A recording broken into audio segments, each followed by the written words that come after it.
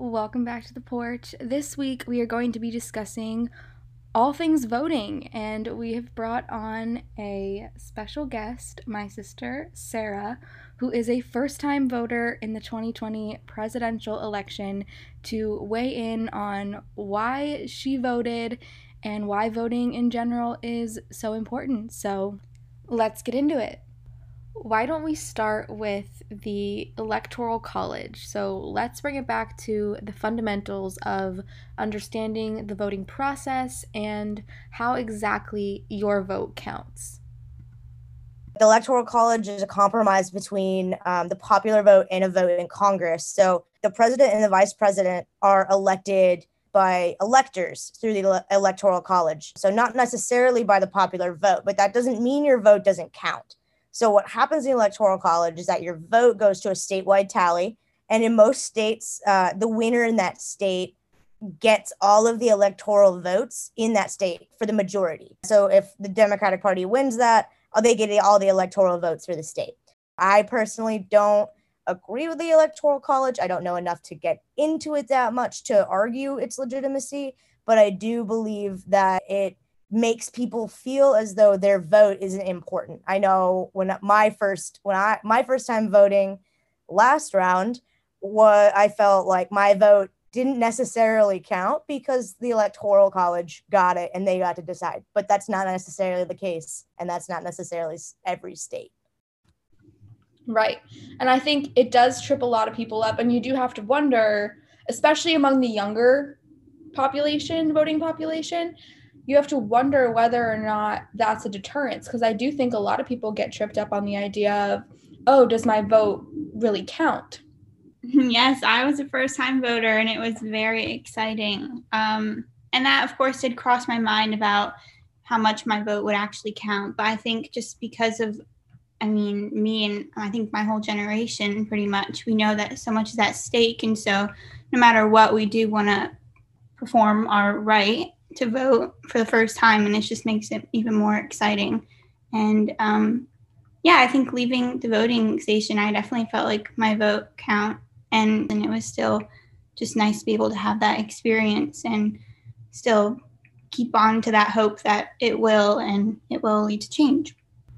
I think that's a really powerful sentiment, and it's also the perfect transition into talking about voter turnout. Our demographic, in particular, the 18 to 29-year-old demographic, is so crucial, not just in this election, but in every election, and we cannot underestimate the power of our vote, which is why it is so important to turn out and show up and cast your ballot. Yeah, and it's really amazing the turnout we've seen so far, right? According to the Tufts University Circle program, more than 5 million people in the age group of 18 to 29 have voted. 3 million of these voters alone are in battleground states, which is super cool, super interesting to see. And it's really important for those of you in this age demographic to note that you can still vote, you can still have your voice be heard, and you're going to make a difference in this election. It's going to be big. So get out there and go. The last election turnout for our age demographic was just over 46%. But this year, according to the Harvard Youth Poll, it predicts up to 63% for this election.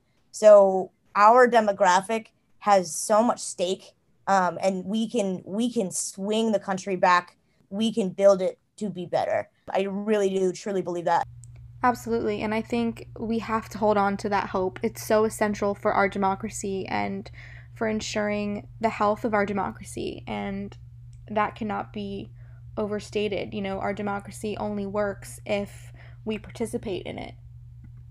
Yeah, and I think a huge portion of our demographic does feel that our system has failed us. But like you said, that should be a fuel to the fire and get us going to get out there to vote, to make the difference, to make that change that we want to see. So many people have an opportunity this year, especially because of the accessibility to voting, to early voting, to mail-in voting, to universal voting in California.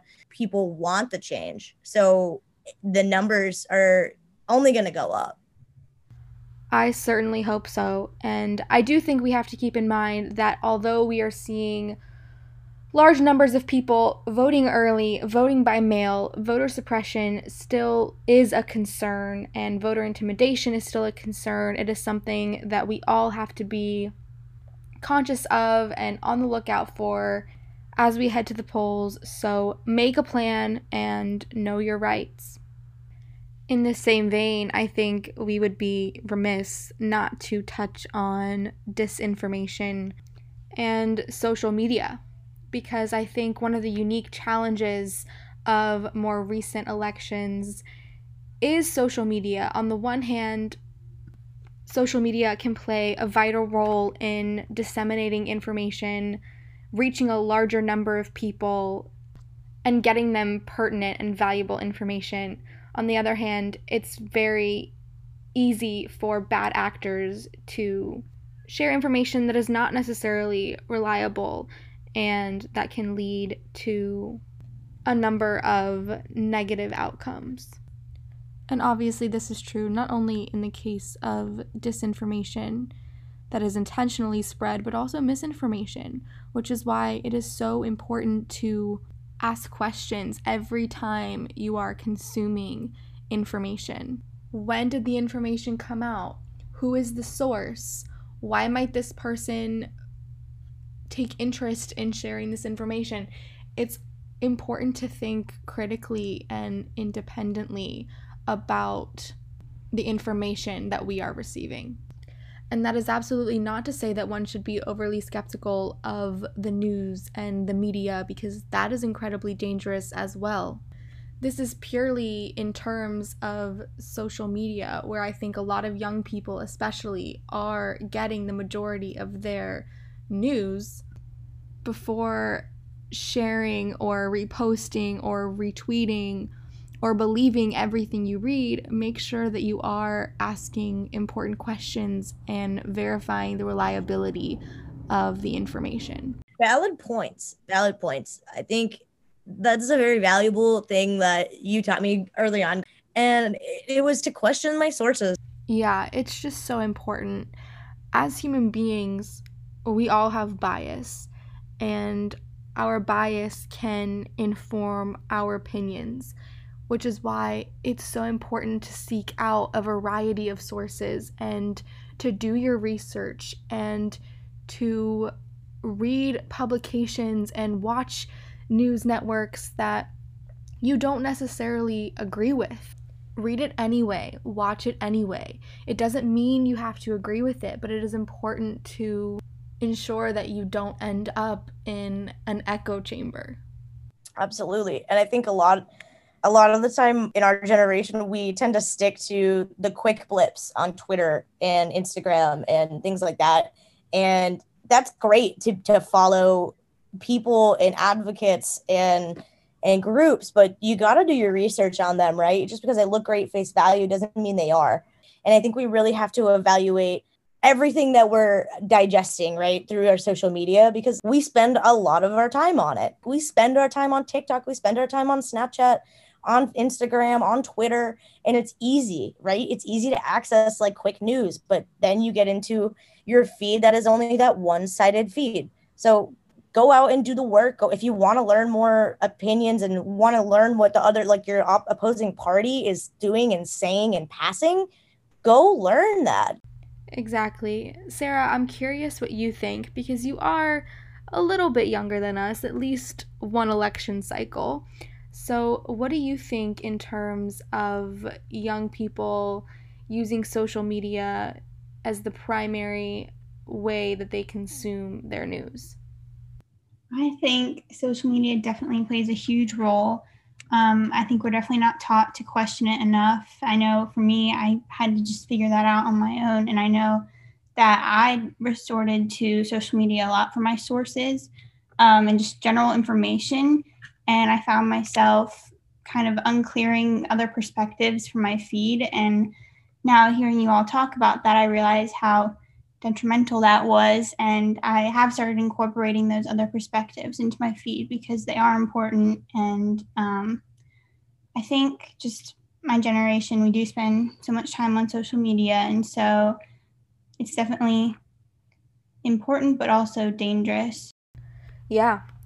One of the things I feel social media has done, particularly for the younger generation and demographic, is it has allowed politicians to interact with them via social media in a way that wasn't previously possible.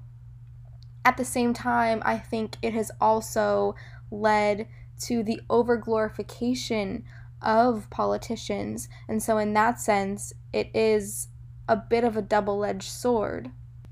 It's reinforced this stan culture where people are saying, I stan X politician, to the point where it becomes increasingly easy to forget that they're fallible human beings, that they're capable of making mistakes. And the result of this, the result of seeing politicians as superhuman or extraordinary, is that we don't hold them to account to the extent that they should be held accountable. And rather than promote this culture in which we place politicians on these pedestals, we need to be promoting a culture in which we can acknowledge duality, and we can acknowledge that a politician can do really, really good things while also having the capacity to make mistakes and while also making mistakes. With that, I want to pivot just a little bit and ask you, Sarah, about hope. I know it's very profound and it's a bit of a personal question, but do you still have hope as a young person who is stepping into this role as a voter at such a crucial time? I would say I do have hope, and I think in just the voter turnout kind of shows that. Yeah, that's fair. I think it is really encouraging to see just how many people are coming out to vote in this election. I also think, in that sense, change doesn't happen in a vacuum, and so you have to have hope. That being said, for maybe the younger voters that don't know, but that continues after the election, right? If our candidate doesn't win, right, it doesn't mean that all hope is completely lost, right? You got to go vote for the people that are in your county, that are representing your states, that are on the Senate, that are in the House. You have these options. These are the people that write and pass your laws and your bills and your amendments. So you have a voice still after this big whirlwind election. Exactly. And we have to remember that no matter the outcome of the election, police brutality is not going to cease to exist. And the threat to women's reproductive rights is not going to cease to exist. And so it is our responsibility to hold our elected officials, no matter who they are, no matter who wins this election, to account, and to ensure that the change that we want to see comes to fruition. The election, whether it is this election or future elections, it is not the end-all be-all. It's a process. It's a constant process of demanding that our voices be heard and that our interests be represented in our government. And so if we want to heal the sicknesses of our society, if we want to rid it of homophobia and racism and misogyny, that doesn't end when we elect someone into office. That's just the beginning. All of this to say, please go vote. Your vote is your voice. Your voice matters. Take care of yourself. Take care of each other. And we will see you back here on the porch next week.